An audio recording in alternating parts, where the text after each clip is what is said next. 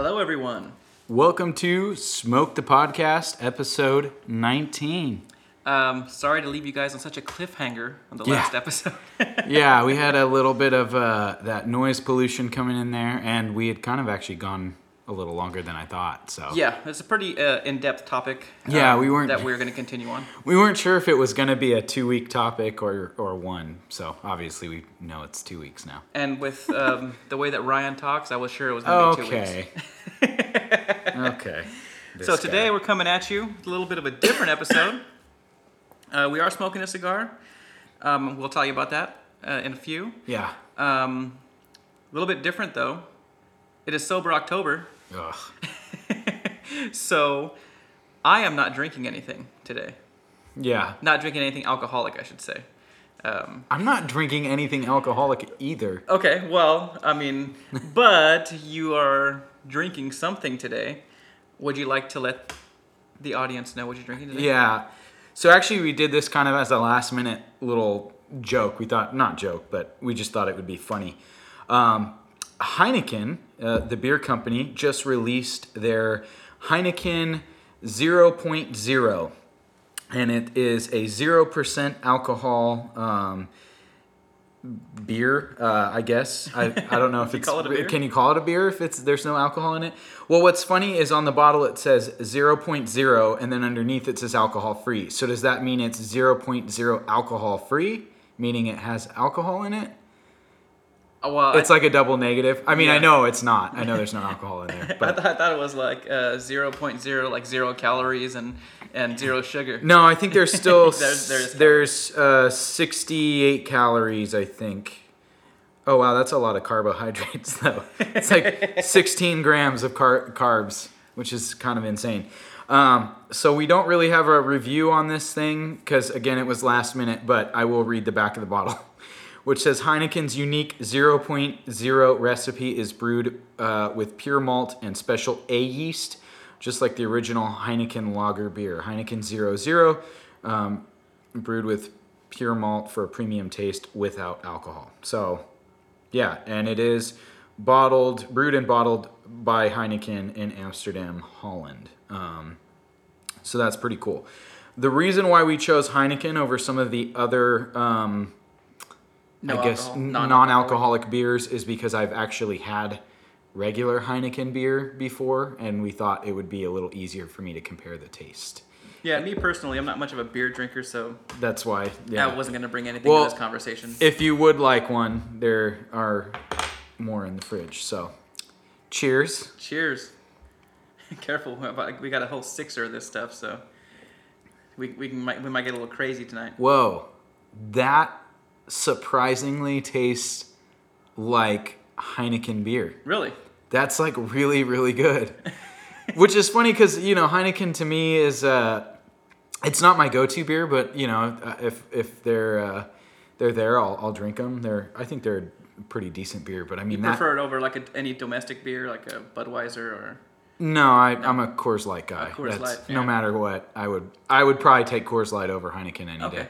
But I will say this, if there was like, Blue Moon, Stella, like a mix of some of the, I don't want to say higher end because they're not high end by any means, Yeah. but something nicer than your everyday Coors or Bud Light, I would definitely pick a Heineken over some of those other ones.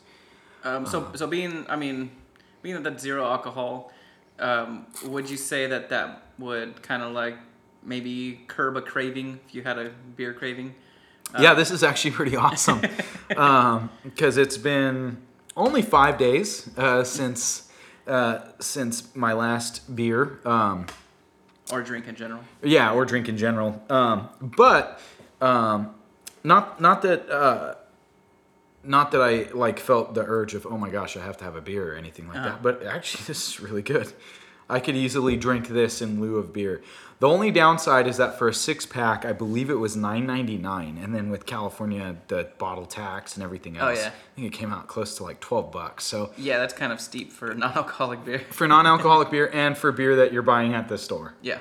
I expect to pay $4 or $5 a beer at a restaurant, and I'm paying $2, $3 almost for $2 for a bottle at the store, which is, it's steep for non-alcoholic beer. So, but good, really good actually. So if you like Heineken and you are looking to not drink for the month of sober October, I would highly recommend Heineken 00.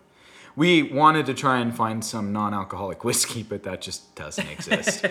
I mean, you could look it up. Well, there was some. There were some, but stuff, I couldn't find it anywhere around. You're not gonna buy that at a store. Yeah, so.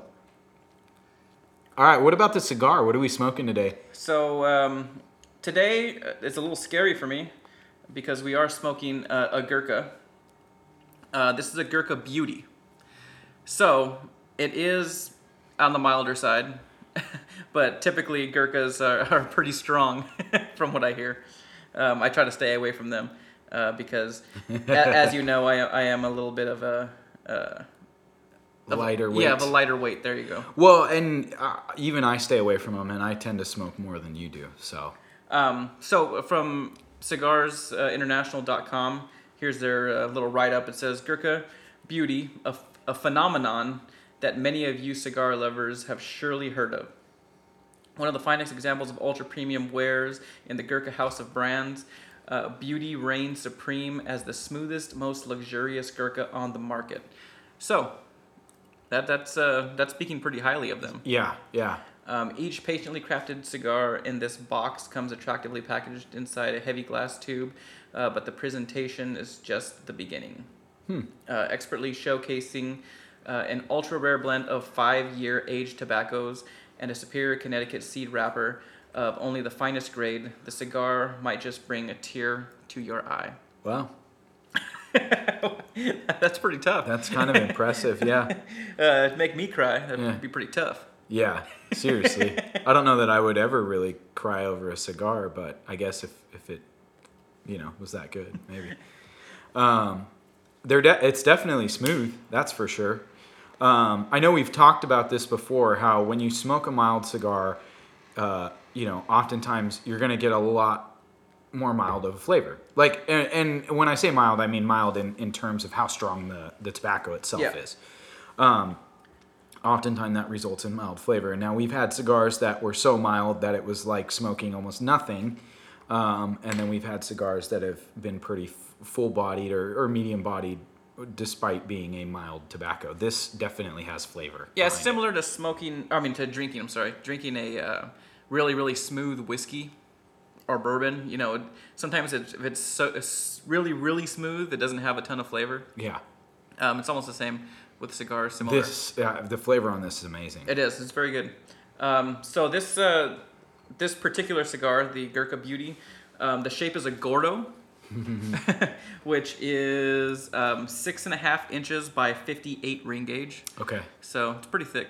And it's a little thicker than the Robustos that we typically smoke. I think we're at like a 52 usually, somewhere around there.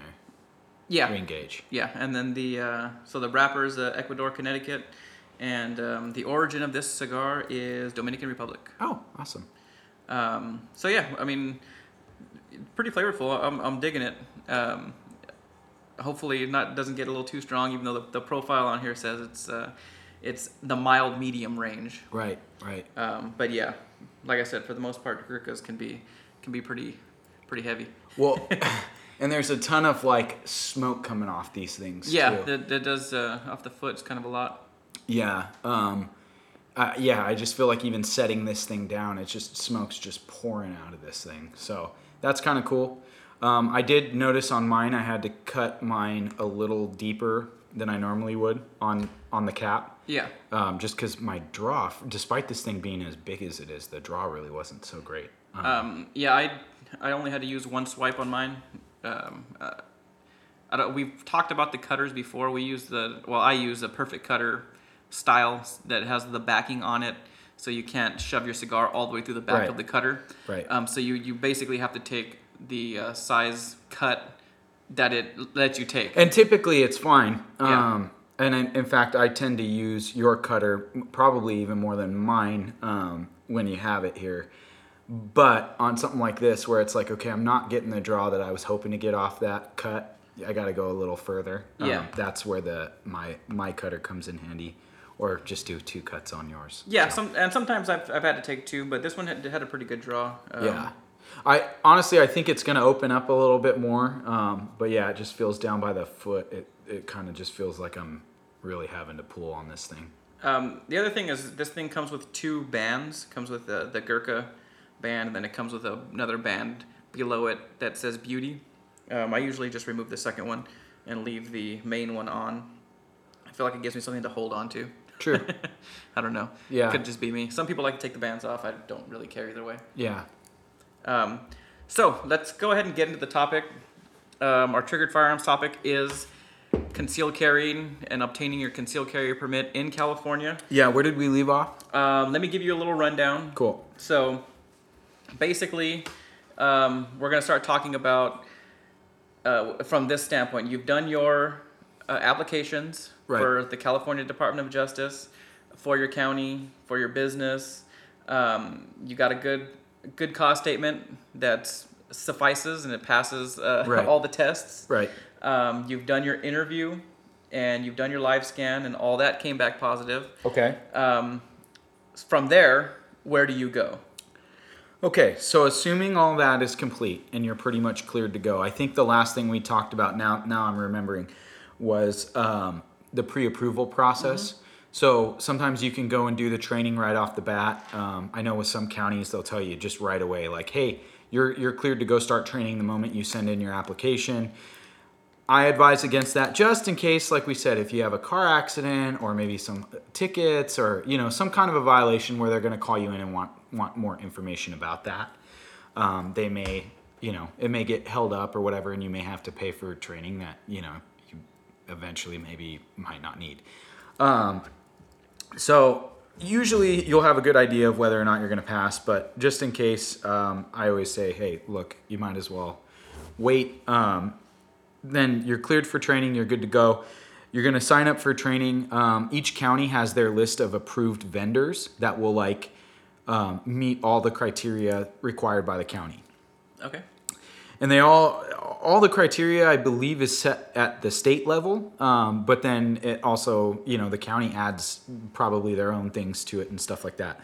And so I think for the county of Riverside, there's about 6 to 8 different approved vendors that they say you're good to go through. If you get your training done with them, it would count. Now, there are some that offer CCW training that are not on the approved list, so you got to be really careful about that. Yeah.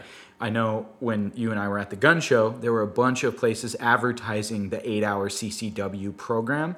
One of them that we talked to, they're only good in Orange County. So if you take it there, yeah, you're good, but if you don't live in Orange County, it's pointless. Yeah. So that's kind of weird. It doesn't cross county lines in that case, but something to keep in mind. Most people in Riverside, there's a few places around here that are pretty good in Riverside County, and in San Bernardino that are all close by here. Orange County has a few too that are pretty good. The nice thing about Southern California is, although there's a lot of traffic, everything's pretty close by. You can kind of get to each and every one of these places depending on where you live. But most of the people in Riverside County actually just go through the sheriff's department. They offer their own training right there at the sheriff's academy. And it's an 8-hour day, and it's 4 hours of classroom time and then 4 hours of range time. Now, the 4 hours of class, you'll go in the morning, you'll sign up, you'll go in the morning and get there the day that you're scheduled, and you'll sign in again. And basically what you're going to do is during that time, you're going to go over CCW laws and then just the general knowledge about CCW, where you can and can't carry, what you can and can't carry, how you should carry, all that sort of thing. We're going to go over that a little bit after we get through this. So we'll get through some of that. And then just some of the laws pertaining to concealed carry. So that 4-hour class is pretty similar to taking a class for out of state. A lot of out of state CCWs, they require that kind of training. The only difference is they don't require like the range training. Right. So a lot of them require you to take a class on the laws and Yeah. knowledge and things like that. So I know we've brought it up on the show here before, and I know OPSEC is important, but also so is spreading the word as far as, there's so many people that have so many questions, but both you and I have the capability of being able to carry out of state. Yes. And we've taken courses, and I believe that the course that we had to take was a 4-hour course. They go over the state law for where you are getting your permit. They'll go over some of the other state laws, maybe where you can carry federally, things like that, which is pretty cool. And then just general knowledge of how to carry, what kind of holsters to get, what kind of guns to carry. And then they go through scenarios with you, shooting scenarios. Okay, here's a scenario. This is what you're walking into. I remember very distinctly there were a lot of gray area scenarios in the out-of-state one. Yeah, and I believe they did that on purpose. So that, that they would kind of get some people in the right mentality, And I don't know if it was the same, because I know we did take the class separately. I don't know if it was the same for you. But he'd basically give all of the information leading right up to the shooting, and then he would ask, shoot, don't shoot, what's your answer, kind of a thing. And then everyone in the class would kind of give, raise their hand. Shoot, do you shoot in this case? Do you not shoot? Yeah. And then he would go, okay, here's what happened, and here's what you should do. Yeah. Or if it was justifiable, or if it, great, whatever. The gray area ones, it was one of those ones where, like, yes, maybe that was a legal shooting, but was it the best case? Yeah. Well, he said the teacher that I had basically said in the gray area ones is are you going to, without a doubt, convince 12 people that that shooting was justified? Right. Meaning a jury. And what's crazy, though, too, is out of state, the laws are a lot more relaxed. So there were some where I was like, oh, no, there's no way. And then he'd be like, oh, yeah, that's like standard over here. And I'm like, oh, whoa, that's like way different than over here. Yeah. And the teacher that I had was pretty good at knowing the California law, too. Yeah. Where, there are certain things that you can do in California, or that you can't do in California, that you can do in other states. I had no idea that in Arizona, brandishing is legal. Yeah. You're totally allowed to just brandish a weapon if someone's threatening you. Yeah, where in California it's not. It's not. Yeah, you need to have a valid reason to be pulling out. You have to have your life has to be in danger pretty much. Yeah, so that's pretty crazy. And then one of the other big topics that they talk a lot about is concealed carry insurance or self-defense insurance. We spoke to a guy at the gun show. Actually, I think a couple guys over there that do concealed carry or self-defense insurance, which is pretty cool. So in the event that you are in a shooting, they send out a lawyer and they send out a whole team to kind of defend you and look through your case and everything else. Yeah, and the cool thing about the CCW school too is you get away from that hero mentality, and you understand that this is a serious thing. If you have to defend your life, it doesn't just stop there. Having an incident where you have to actually use a gun, you're going to have to go to court. It's going to have to be... It's going to affect your whole life. Yeah, it's going to really affect your whole life. You'll get arrested. You're going to lose probably your firearms for the time being and things like that. Until everything gets cleared. Right, and that's pretty crazy. One of the coolest things, and I hear this all the time, and I don't know if you hear this as well, but I've never really been this way about it. I think I'm a little more willing to intervene maybe than you are or something. Everyone's personality is a little different, right? But I think I'm definitely more reserved than maybe the average Second Amendment or out there, or maybe just the ones that are publicly on Facebook and stuff like that. But one of the scenarios that was brought up in the training course, was, okay, there's someone shooting way down the way. Let's say you're in a hotel or a little, like a mall, like one of those little strip malls that have like a bunch of different, like shops and stuff, and you're down on one end and you hear shooting way far away. You being a CCW holder, do you go run in there and get involved, or do you hang back? Yeah. And I think the hotel example was probably the best one. He goes, okay, you're in a hotel and maybe one floor up, or maybe all the way down on the other side of the floor, you hear shooting. Do you go and run down the hall and, okay, we got to figure out what's going on, or do you hang back in the room and lock the door, kind of a thing?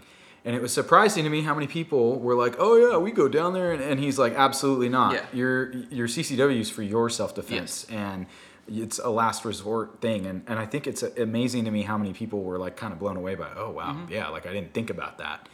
And he ran through a bunch of scenarios, and so yeah, it's a very serious thing, and I think that's one of the things I really loved about the class, because I do think that there are a lot of people out there that, and God bless them, want to, have their right to carry, Yeah. and their legal right to possess a gun at all times, and as long as they're eligible and fall within all of the proper criteria, more power to them.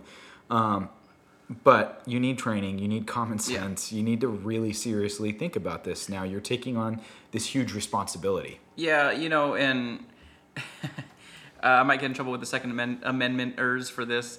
I do believe that people should have the right to carry, but I do like these classes in the same way that I like hunter safety. Right. Even though hunter safety is more about protection and protecting wildlife and things like that. I think with the CCW, just getting an understanding of how serious it is.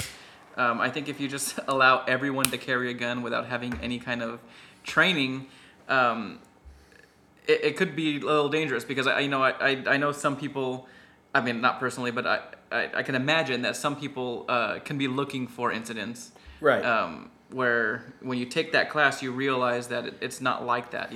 That's not the mentality to have. Well, and I do feel like we all have a little bit of that in us, because I don't know how many times I've heard friends of mine not say that they want to be involved in a legitimate incident, but how many times have you heard, "Oh man, when the zombie apocalypse happens, like I am ready to go," and it's totally joking, right? But there's always a hint of truth behind it, and I think, and I know I'm guilty of saying that, like, "Oh man, if The Walking Dead ever happens here, like I'm ready to go, like let's get it on, like come on, let's go fight some zombies." Well, I'm not ready to go because I don't know if I can get 100-yard headshots like Rick Grimes with a 44 Magnum, aiming like halfway behind your.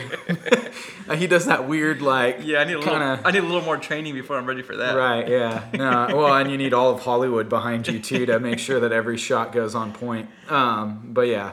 No. Yeah. But I digress. Back to the topic. I think the classes are very important. No, I agree with you, and I think one of the things to me that's the most important is knowing your personal skill level. Yeah. Because you're right. There are some people that are going to go out there and, they're going to take the bare minimum 8-hour class, and that's the last thing they will ever do. Yeah. Other than when they have to renew, they'll go and do their renewal. Yeah. And that's that's the only thing. They're going to be the guys that don't ever go to the range, that keep the same 10 rounds in their magazine, for 10 years, and it's crazy. And they were talking about people like that in the course, saying like, don't be one of those people. We have people all the time that come in here to do their renewal and are bragging about the fact that they've kept the same 10 rounds in their magazine for 10 years. And he's like, that should just, they haven't field stripped their gun. It's just some of the stuff that they were telling me, I'm like, I could not imagine that. So, my thought process is, if you're not proactive, then obviously you need to go and have someone, go join a class, do something where it's going to make you be proactive. If you're already proactive, keep doing dry fire drills, keep doing draw drills, like do all these different things that, are going to better prepare you for a situation like that. One of the best tips that was given in the class was run scenarios everywhere you go. When you're out to eat, run a quick scenario. When you sit down, okay, I'm here in the building. These are my exit points. These are the people that I'm with, that I'm concerned about and that I want to protect. If someone comes in, more than likely they're going to come from here. He said that the imagination is one of the best training tools ever, because you can develop a bunch of different scenarios all while sitting down to dinner. Yeah. Well before I got into guns, I was into martial arts, and that was kind of one of the things that my instructor always told us, when you go somewhere, you should always be aware of your surroundings and who's around, escape routes, if somebody came to attack you, what you would do. Yeah. If you're, say, going up an escalator and somebody from the other side jumped over, just everything. You should always be scanning and you don't want to be that guy that gets caught off guard. Right.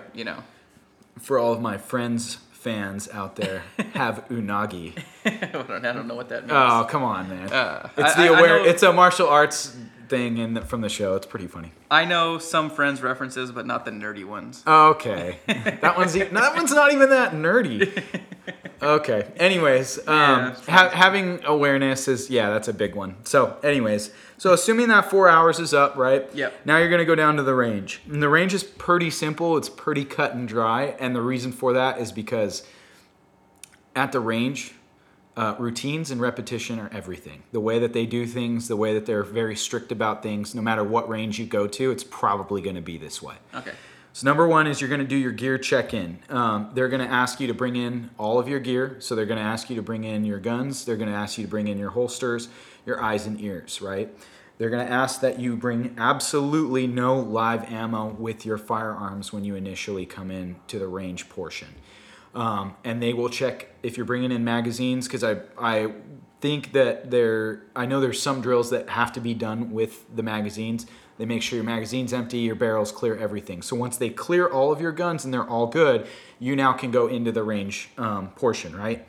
They're going to, at that point, go over basic knowledge with everyone. Once everyone's cleared in, they'll go over basic knowledge. They'll have you put on one of your firearms with your holster, and it needs to be a retention holster. It doesn't have to have a thumb strap or a push button, a leather, like for example on a 1911, a leather holster that when you bend over, it's not going to fall out. Yeah. What they're not looking for are those universal one size fits all holsters, that sort of a thing. But they do want to make sure that whatever guns you're carrying are going to stay within the holster because they do have you move around and do things. They want to make sure that the function of all of the major parts of the weapon. So if your gun has a hammer, they're going to want to make sure you know how to pull back the hammer, how to disengage the hammer, all that sort of thing. If it's got safeties, whether that's like grip safety, whether it's manual safety on the side, whatever it might be, they're going to go through all of that. And there's so many different guns out there. These guys actually have to know quite a bit, which is pretty cool. You have to demonstrate awareness of muzzle discipline and muzzle direction. You have to be able to demonstrate safe handling of weapons. And then you need to demonstrate the ability to safely operate each firearm. Now that's the basic knowledge, and that is, I believe, required. That's like state required. So that's like that's standard for everyone. I could think of a few people that would fail just based on the muzzle discipline requirement. Oh yeah? Yeah. But hey. Hey. I'm just gonna let you know right now. If you open up my gun safe and you lean in to grab a gun and you go, "Oh, watch your muzzle discipline," and it's been sitting there for the last 6 weeks, that has nothing to do with me. That has everything to do with the way it was positioned in the safe. I did not name names. I'm just saying. I'm just saying. Okay. If you can't watch your own muzzle discipline and then blame it on somebody else, then you might be the problem. Just saying. Okay. Moving on. Moving on. It's an ongoing joke for those of you that are probably sitting there scared to death, like, oh my gosh, do these guys not know what muzzle discipline is? Our guns will be holstered, and this guy will be like, oh, watch your muzzle discipline. Which guy? This guy. Well, because your muzzle's pointing at your toes, man. Hey, man, if you're carrying appendix, it's going to blow your leg apart, bro. So, after you go through all that, what's the next step? Next is gear inspection. So this one, what they'll do, again, all firearms at this point will then be verified against the ones that you actually listed on your application. Now, some counties, I believe, will do this when you initially go in. Okay. Some of them want to make sure that the guns that you brought in to practice with are also the same guns that you're going to then qualify with. They have had reports of guys putting 2 guns or 3 guns on their application and then trying to bring in a 4th or a 5th without getting permission to do so, because they're like, oh shoot, I forgot to add this one. It's really simple. You just let the range staff know, hey, I want to also add these. Okay. And they're like, oh cool, let's get all the information and document it. But if you're trying to sneak them in, then they're like, what the heck, these serial numbers aren't listed. Why? That just creates confusion. It does. All holsters will be inspected. to again ensure that they are safe and retain the weapon. We already talked about that. And then standard sights are required during qualifications. No lasers or lighting systems. Wow. That is for Riverside County. That being said, once you're done qualifying, you can put lasers and red dot sights, the mini red dots on there. You can put different sights on there. I don't think they care if they're like night sights or the fiber optic sights. Okay, so when you say lighting systems, what about a flashlight? Does they want that off your gun? They just want it stock? Yeah. Okay. Pretty much. Okay. You can have those on after the fact. Okay. The reason for that is they want to make sure that you are safe enough to operate that firearm, assuming all of your systems fail. All of your extra systems fail. Okay. So if you have a laser light combo on there, or just a light or a laser, and that fails, the light really doesn't matter, but the laser more so and the red dot, can you still fire iron sights and hit your target? Yeah, get used to firing iron sights anyway. Yeah, exactly. And that's always my thought process too. That's why you never see an AR-15 typically without some sort of backup iron sights on them, you know? Yeah. Whether they're canted or fold down, flip up, whatever, you know? So yeah, that's one of the big things there. The other reason for that, and I don't know if I have... I don't know if I covered that at all. No, I don't think I did in the last episode. But the other reason why they want everything to be stock versus like, putting anything upgraded onto your firearm is because in certain states and in certain case law that has happened prior to all of this, there have been civil suits and there have been cases where they proved that someone was maybe a little too gung-ho to be a concealed carrier and that they were looking to get into a fight by having a modified trigger or something that essentially makes it easier to basically kill a suspect. Yeah. And so they look at that as like, hey, this guy was kind of gearing up to, not just to defend himself, he was gearing up to go out there and get into a fight. There have been people that have been sued. They maybe weren't convicted of any crimes and it was considered self-defense, but they have been sued in civil court because they put race triggers and pretty high-tech stuff on their guns. And it showed that kind of like, hey, this guy was out kind of looking to prove a point maybe. Okay, that makes sense. I mean, with the way things are, people are always looking for lawsuits and and they'll find any little loophole that they can. Once all that's done, then you start dry fire training. Now with dry fire training, most of you guys are probably already familiar with that, but basically what you're doing is you're firing the gun without any rounds in it, right? So they have you do they run through whatever their proper technique is, and each place is going to be a little different, but the sheriff's department typically is going to say, hey, this is the sheriff's approved way of firing. So they'll go through the proper technique for draw, load, ready, fire, and clear. And you're going to have to do that over and over and over and over again. Once that's all completed and they dismiss you from dry fire training, at that point you will be allowed to go return to your vehicles and get the ammo for the guns that you intend to qualify with. Okay. Yeah, so that's when it starts getting real. That's pretty intense. Yeah, it's pretty crazy. They, once you get the ammo, then you're allowed to load your magazines and qualifications. The real qualifications begin. How long would you guess the time is from your check-in all the way till you start qualifications? It's going to sound crazy because you would think that qualification would take the longest of all of it, but I would say it was probably about 2.5 hours dedicated before towards the qualification. Yeah. Okay. And then there's maybe an hour and a half of qualification time. Here's the thing: you're participating in the entire first 2.5 hours, but with qualifications, they typically only have a limited amount of space on the range. Oh yeah, that makes sense. So you're really only spending 5 to 15 minutes qualifying. And so let's go through qualifications. Okay. So this is pretty crazy. I'm going to give you the qualification requirements first, and then I'll kind of walk through how it happens.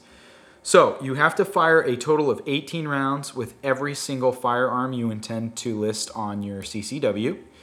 We already talked about that it has to be between a .380 and a .45.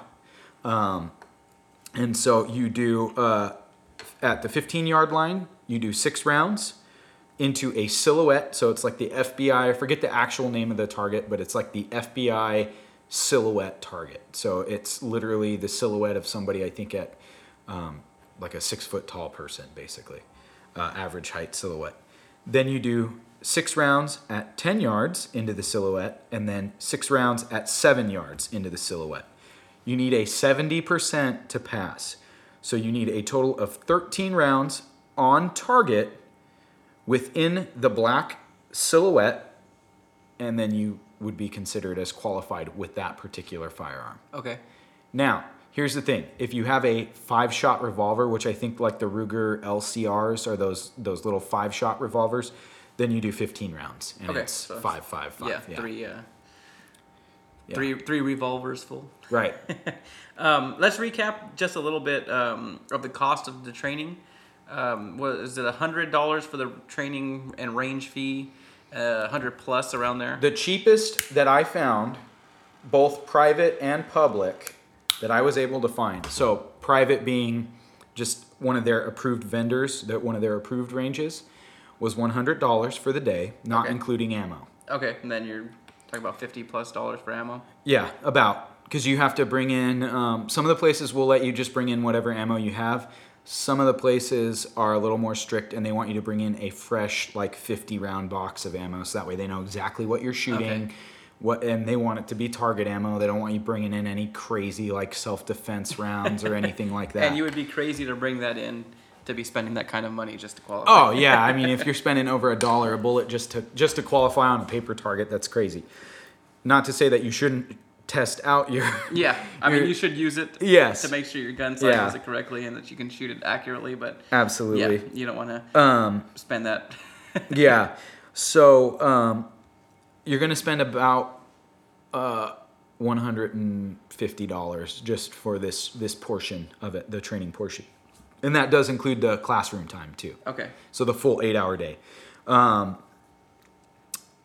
Where were we? On qualification. Yeah, qualification. Yeah. So you do 6 rounds at 15, 6 rounds at 10, and 6 rounds at 7. The way it works is if you have 3 magazines for each of your firearms, you will load each magazine with 6 rounds because they want you changing out the magazine each time. So what they'll do is they'll have you approach the line with your 3 magazines either in a magazine holder or in your pocket. I think a magazine holder would probably be the easiest way to do it.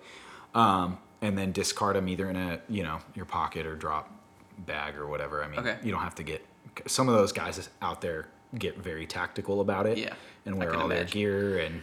I could totally imagine. Yeah, but I think to my understanding, you can do it with just, you can have them in your right pocket and throw the empties in your left or in your back pocket, whatever.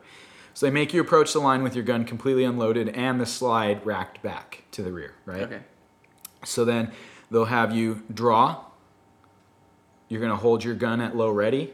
You're going to insert one of the magazines with 6 rounds. They'll have you move the slide forward, rack the slide forward. Then they'll get you again into your ready to fire stance. And they'll give you the command, put 6 rounds on target and then unload, when done, unload the magazine. Keep the slide rack to the rear. Keep all of your firearms facing forward. When we give you the command, you'll reholster. So they'll give you the command, low ready, load, slide forward, on target, 6 rounds, boom, boom, boom, boom, boom, boom, boom. And then eject, magazine, into pocket, guns all clear, slide, or, put it into your holster. Okay, everyone approach the 10-yard. And it's the same thing over and over. When you get to the 7, they have you keep your firearm out the whole time. So after you're done with your 6 rounds, you keep your firearm out, you drop the magazine out of there, pocket the magazine, have your firearm out. They come by, physically inspect it, make sure that there's no live round in the chamber. Okay, slide forward, holster, your gun's clear. Wait here. They go down the line, clear everyone's gun. Okay, everyone approach your targets. And then at that point, they approach the targets, total up your score. As long as you got 13 within the silhouette, you're good to go. Wow, pretty simple. I mean, yeah, it's super simple. And that sounds like it would probably move pretty quick.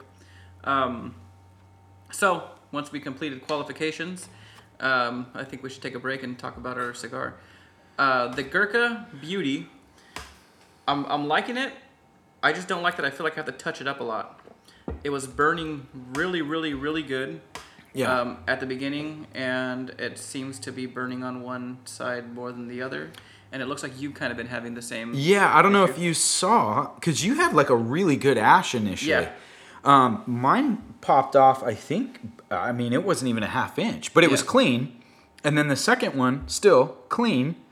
But now it's like, well, right now it's good. But Yeah. I don't know if you saw how jagged it was there for a little while. Definitely not holding the razor edge. Delicious flavor. Almost a bit more than I prefer, though. Yeah, it's definitely for a Connecticut. It has a little more of that pepper zing that you don't really get from Connecticut's too much. You get more from the medium bodied cigars. But other than that, yeah, it does. It's pretty.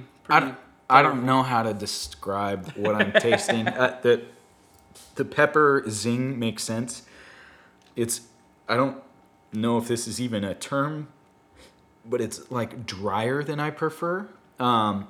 It's not so much that I don't know how to explain it. Okay, so for example, some of the ones that we have, they often say, oh, it's got like a creamy finish, or Yeah. almost like a vanilla kind of a Yeah, almost like it leaves like a slick. Yeah. almost sweetness. Yeah. Whereas this just feels really dry, like a dry. And it's crazy too because of the volume of smoke. You would Yes. think that it's, and there you can tell it's a super moist, humid cigar. Yeah, But it's- the volume of smoke is the other thing I wanted to comment on. It's got really, really good smoke output. When you take a draw, you take in a mouthful of smoke. Some of them. I've had some cigars where you draw and you blow out the smoke and you're like, man, is this thing even lit? Yeah. And it is. Where this one, there's no doubt that it's lit. Oh yeah, and like we said, it's just even after you're done puffing, it's just like the smoke's just pouring off the Yeah, foot. yeah. It's just a ton of smoke output. Yeah. Which is not an indication of a good or bad cigar, just an observation that I have. And I wonder, I'm not super familiar with Gurkhas. It's one of the few cigars I'm not very familiar with. Yeah. I wonder if this is how they all are. I'm actually curious. I thought this was going to hit a lot harder. I know a guy that smokes a lot of Gurkhas. I'll ask him. Yeah. We may have to have him do a guest appearance. Well, I think he wants to do a guest appearance. Oh, awesome. Because Okay. he also likes whiskey and scotch and stuff. So Well, there we go. Let's do it. perfect.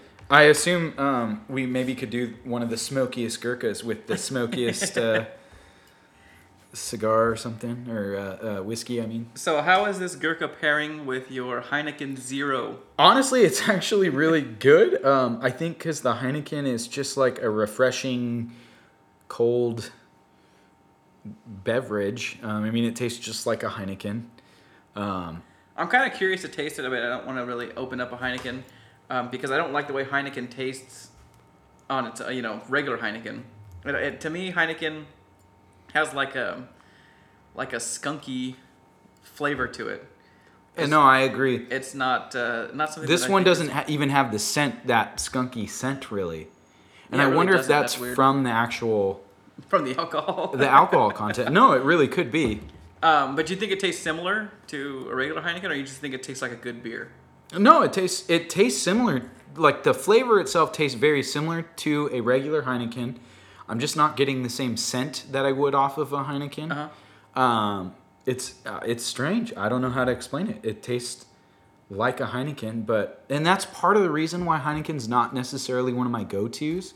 Because yeah, it does have that very like skunky kind of scent and even flavor to it, and this kind of dulls that away. It's actually really good. Maybe it's so good because you haven't had beer in 5 days. No, I don't think so. Because yes, I drink beer, but I've gone more than, a few weeks without drinking beer. I don't know. I don't know. I guess what I would say is I would actually prefer like a whiskey over a beer. Yeah. But Yeah, or a cocktail or whatever. yeah, like a Jack and Coke or something. Yeah. No, I mean, it's actually really good. So when I'm done with this one, if you want to try one, I'll I'll have another because there's 0 alcohol in it, right? So gonna go party hard tonight. anyway, moving forward, I might even have a water bottle. you passed your gear inspections. Everything's good. Qualification. You passed your qualifications. And you have to do that with each and every firearm, not just with one. Okay. So just FYI. So if you have 2, 3, you're revisiting that same line progression, 15, 10, 7 for every single firearm. Okay. So assuming everything's good, what is the next step? So, assuming you went the pre-approval route and you got everything done, like all of your applications good, everything's all good, the last thing you did was go to training.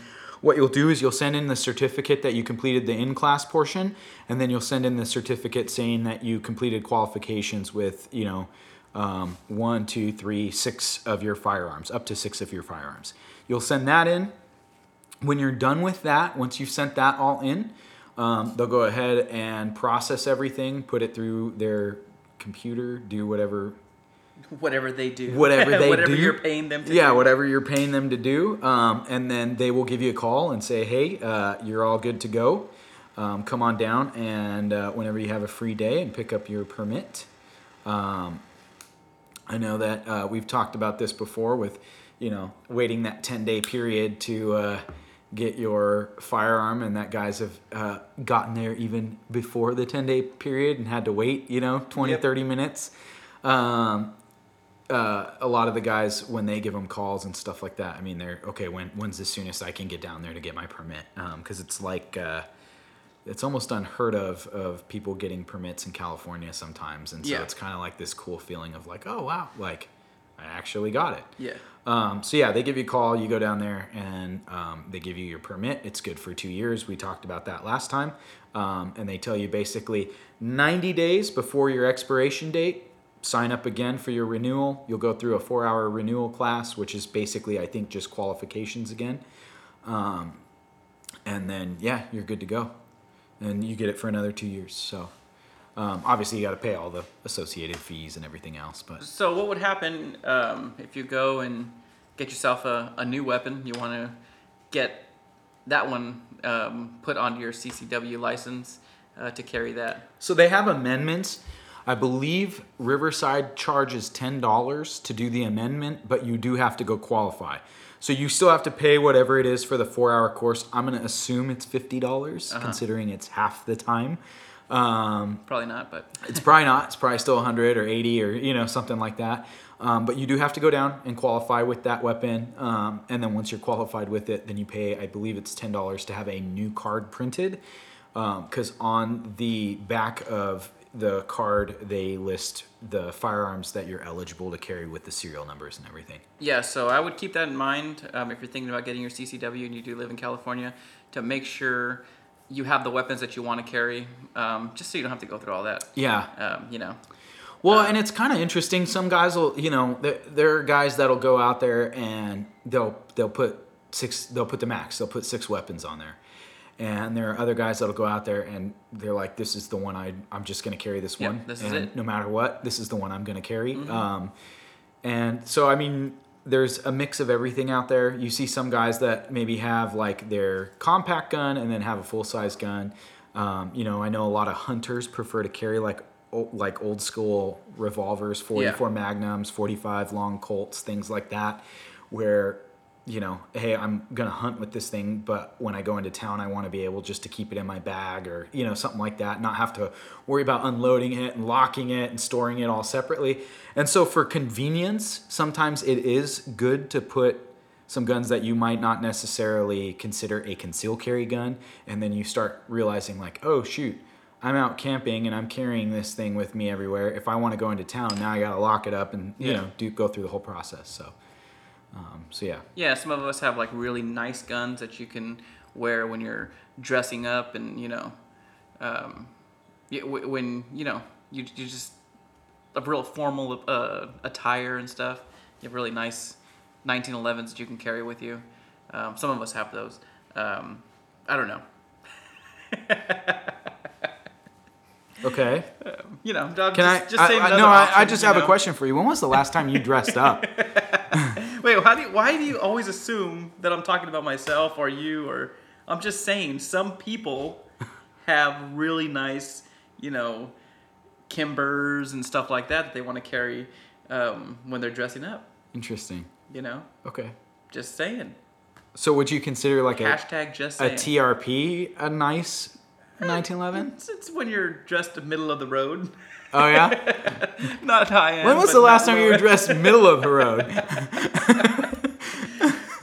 When I used to work in a regular job. Anyways, so yeah, once everything's complete, you're gonna hurry up and wait. I think it's like typically like 5 to 10 business days processing. So like 2 weeks. Yeah, when your county decides to get around to it. Yeah, exactly. And then as soon as you're advised, again, you can pick it up. And yeah. So then your life with the CCW permit begins, right? Now you have this permit and it's almost like a dog that gets a hold of a bird that has been like chasing for forever, and you're like, okay, like now what do I even do with it?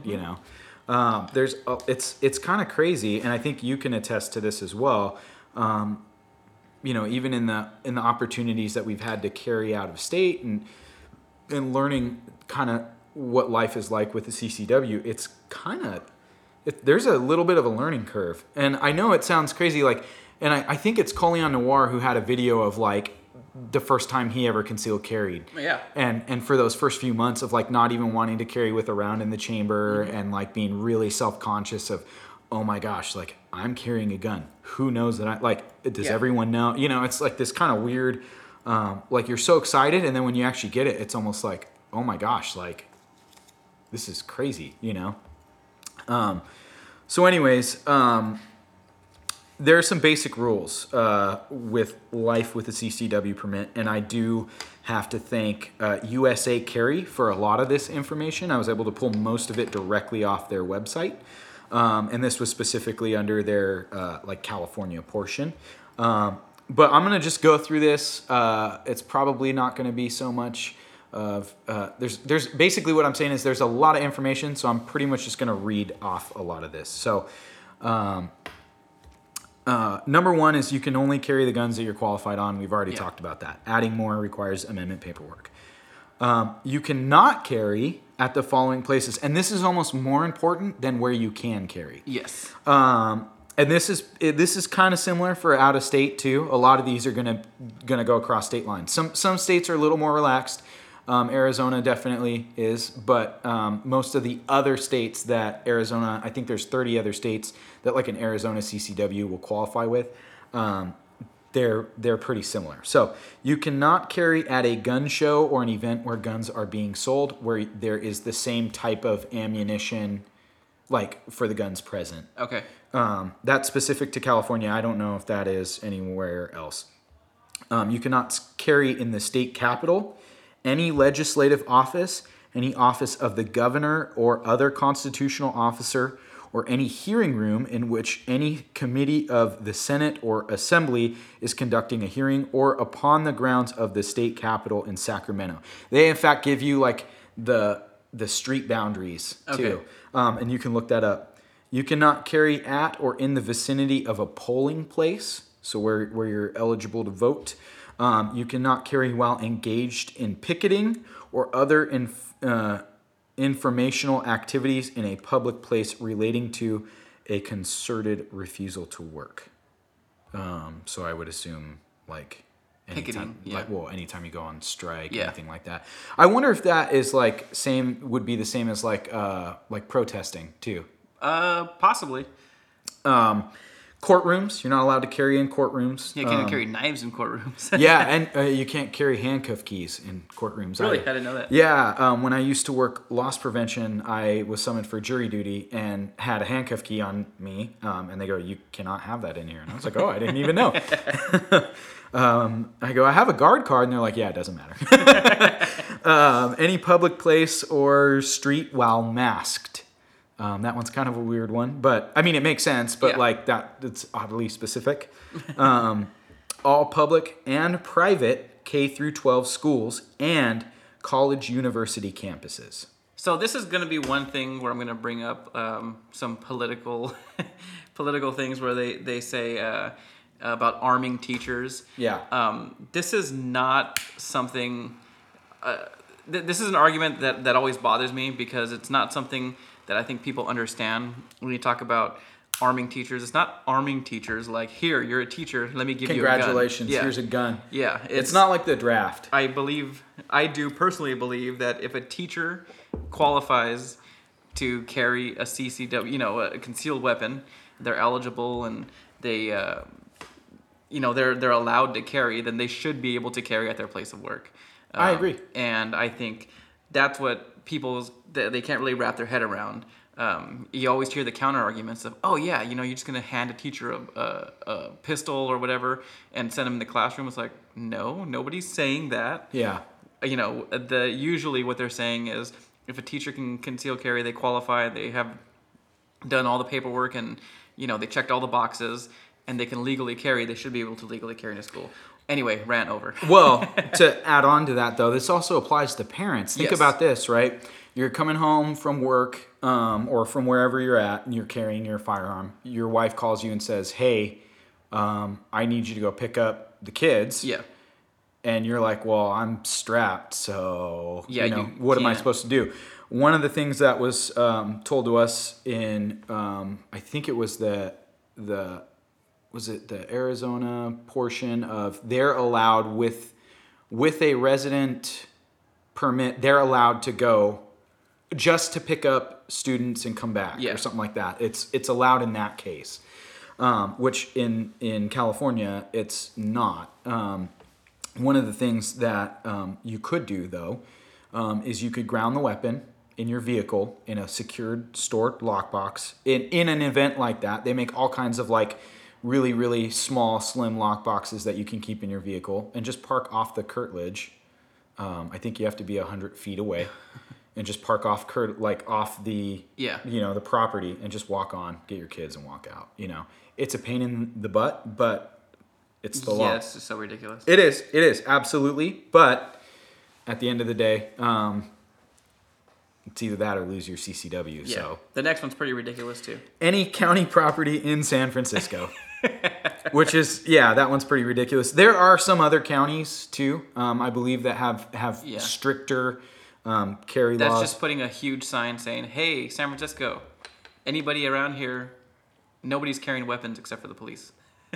And even I think in some areas the police aren't supposed to carry on duty. That's pretty scary. Issuing authorities can include any reasonable restrictions or conditions to your CCW license. So if your sheriff decides, hey, look, that sounds great, but you work here, we don't want, that business doesn't want you carrying here, so you can't. Your license is good, but you can't carry there. Yeah. I think this one's a little more important when it comes to issues with like things like divorce or broken families in that sense, where maybe there was some volatile feelings where they say, hey, you're not going to carry around your ex-spouse. Things that like makes that. sense. What about state parks and such? We're going to go with state parks, yes. State forests, yes. And this is with the CCW. National forests in California, yes. Outside of California, it's up to the state. Okay. So even though it's a not national forest, the national parks. Yeah. National parks, even though they're national, the parks, the state is allowed to dictate where you can carry in the national parks and stuff. Okay.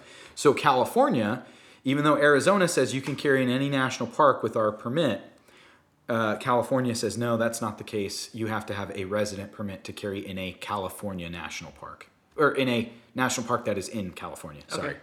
Okay. Wildlife management areas, no, you may not conceal carry in any wildlife management areas. Roadside rest areas, yes, you can carry there. Yeah, so that's those are just some of the like weird ones that are they don't really qualify as city, county, or state.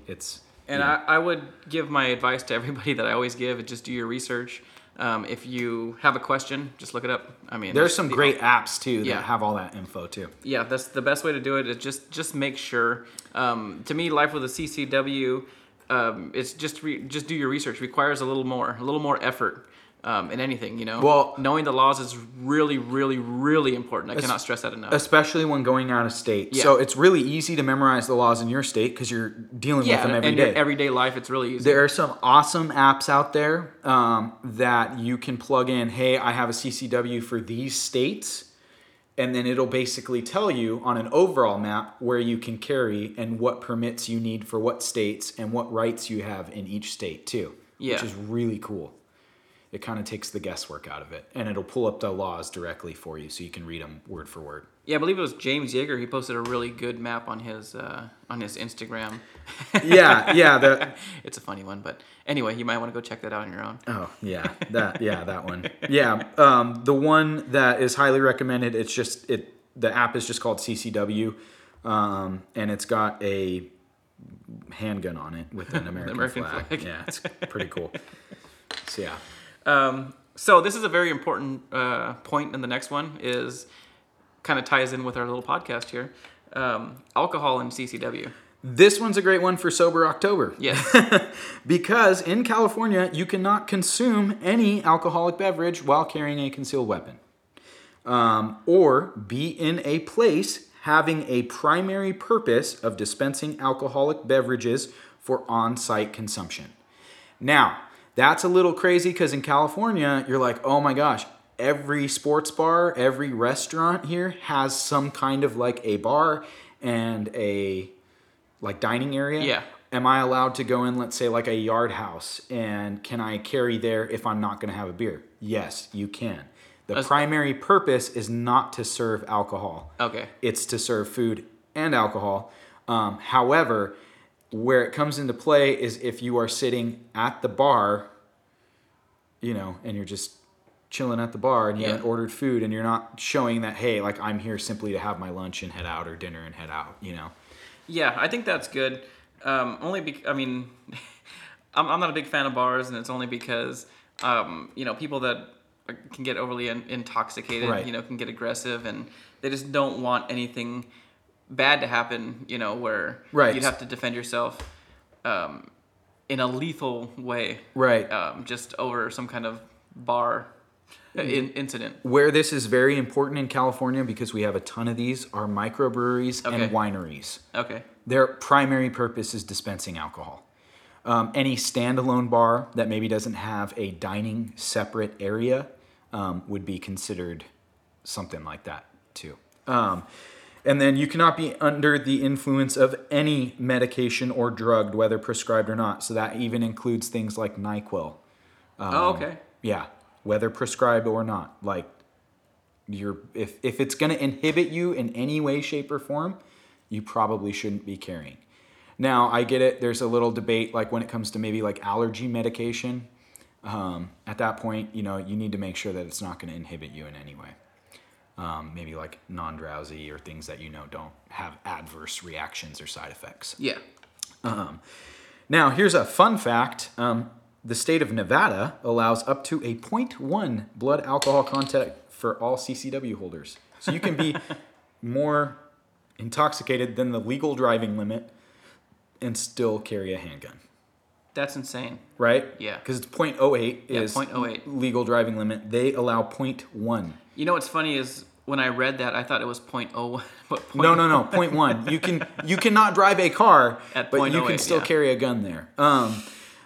I think the reason for that is to give leniency when going through places like Las Vegas, where you're maybe going to stop off and have a beer, but maybe can't get back to your room, things like that. Yeah, I don't recommend. I don't either. Any alcohol when you're carrying. Yeah. Yeah. And alcohol and guns don't mix, in my opinion. No. At all.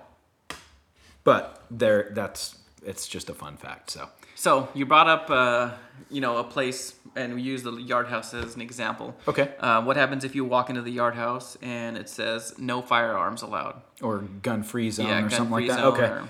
Okay. So no guns or firearm signs or gun-free zone signs do not have the force of law in California, unless it is a place that was already off limits to carry as stated in the California law, which I read all those. Yes. already. So you like courthouses. Yeah. So if you walk into a courthouse and it says gun-free, then you're screwing up. You're gonna have a bad day.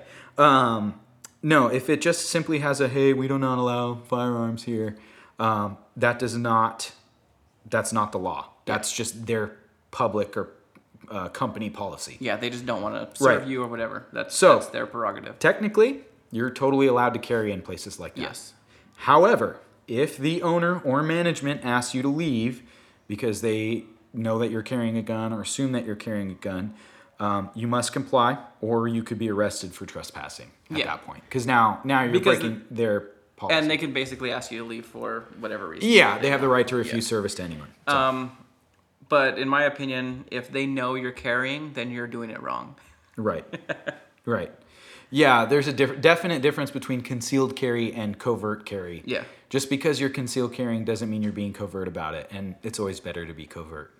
So, yeah. We can talk, I think, a good topic that we could talk about at a later date that would go well with this would be like some of the self-defense and California castle doctrine and things like that. And that I think is a whole. I kind of wanted to get into it, but since we're a little short on time, I think that's something that we could bring up we could probably do a whole episode on that. Right. One of the other things, though, so let's kind of move on from that, is the duty to inform. It is not required by law, but some counties do require it. So if you get pulled over, what this means is if you get pulled over or you encounter law enforcement, is it your duty to immediately inform them? Again, not required by law. Some counties do require it. If they issue you your CCW, they say, you get stopped, you have to report it ASAP. I would just say it's always recommended. Yeah. If you're a friend of law enforcement and you want to be on the good side of things, just always say, hey, look, I have a CCW permit. My gun is in, I'm appendix carrying, or it's strong side, or it's on my small back, or I have it in my backpack. How would you like me to proceed, officer? Yeah. Don't go reaching for it. Don't, that's pretty self-explanatory, but I think it's important. And then I know we did already kind of talk about this, but reciprocity. Many other states recognize the California CCW permit. You can look it up online. You can download an app. What's funny is that California does not recognize any other state. So there's 49 other states, and they do not recognize any other state. It is worth it to get a non-resident permit for out of state, which we've discovered, and a lot of the people we know have discovered. With multiple permits, you can actually carry in most of the U.S. states. Yeah. I don't think you can carry anywhere with any permit. You have to be I think there's a few that require you to be a resident. So yeah, if you're a resident of California, you're kind of set because you can get California and then you can get some other states. Yeah, at the time that I got the Arizona concealed carry permit, it was valid in 30 states as a non-resident. But if you're a resident of Arizona, it's valid in 36 states. Yeah. So you get 6 states. Which I think California adds a couple states to that list as well, which is kind of nice. And then I think Florida adds a few more. And I think all in all, you can get close to 40-something states. Yeah, I think a lot of people do a Arizona, Utah, and Washington, I think. Oh, yeah. Combination to get the most states that you really can get if right. you're a California Especially resident. if you travel for work or things like that, then that's always good too. Yeah, that's a really good thing for a truck driver or something, But yeah, and again, I think since we're short on time, we can probably cover good concealed carry guns and carry methods and positions in another episode too. Yeah. There's actually there is so much to this that yes, this is a very deep topic. It really is, and I think we were trying to be a little ambitious and tackle it all at once. But, yes. Yeah. And Ryan is a little long-winded. I am, but it's for good reason. Yes, he definitely did a lot of research for this. Oh yeah, absolutely. So yeah, this was mostly him putting this whole episode together for everybody. So thank you, Ryan. It's pretty very informative. I learned a lot. Yeah. You want to go ahead and revisit the cigar? Absolutely. It's awesome. It's holding together a little better now as far as the razor edge. It is getting stronger the further into it I get, and I'm noticing not necessarily lightheadedness, but I'm definitely noticing that it's starting to get potent. Well, I put mine down because I was starting to get a little bit of lightheadedness. So I put mine down about 10 minutes ago. Okay. Because I was just like, Yeah. no use getting sick over these. Oh yeah. But I enjoyed it. It was a very, very tasty cigar. Yeah, I liked it. I think it's definitely helped that I was a little long-winded this time and the last time, because it's just Yeah, you really didn't smoke allowing this me one to too fast. to kind of take my time between puffs and But it could be that Heineken that's really getting to you. oh yeah, that 0.0 man. It's all that hydration. It's this is like the Gatorade of beers. So, as usual, follow us on Facebook, Instagram, @SmokeThePodcast. We really appreciate everybody listening. And yeah, just go do some research and see if you can get yourself a CCW. Maybe fill out an application if you get declined, whatever. Yeah. Again, some counties are going to be stricter than others, so I wouldn't take it too personally. You can kind of look up online and see what counties are going to be tough. And I know that you kind of... I come from a tough county. Yeah, and you did some research on it, and there's a lot more involved. So it can't hurt if you feel that it's your right, it's definitely worth looking into. And yeah, if you want to take on that responsibility, by all means. All right, so this is Smoke the Podcast signing off. Good night, everybody.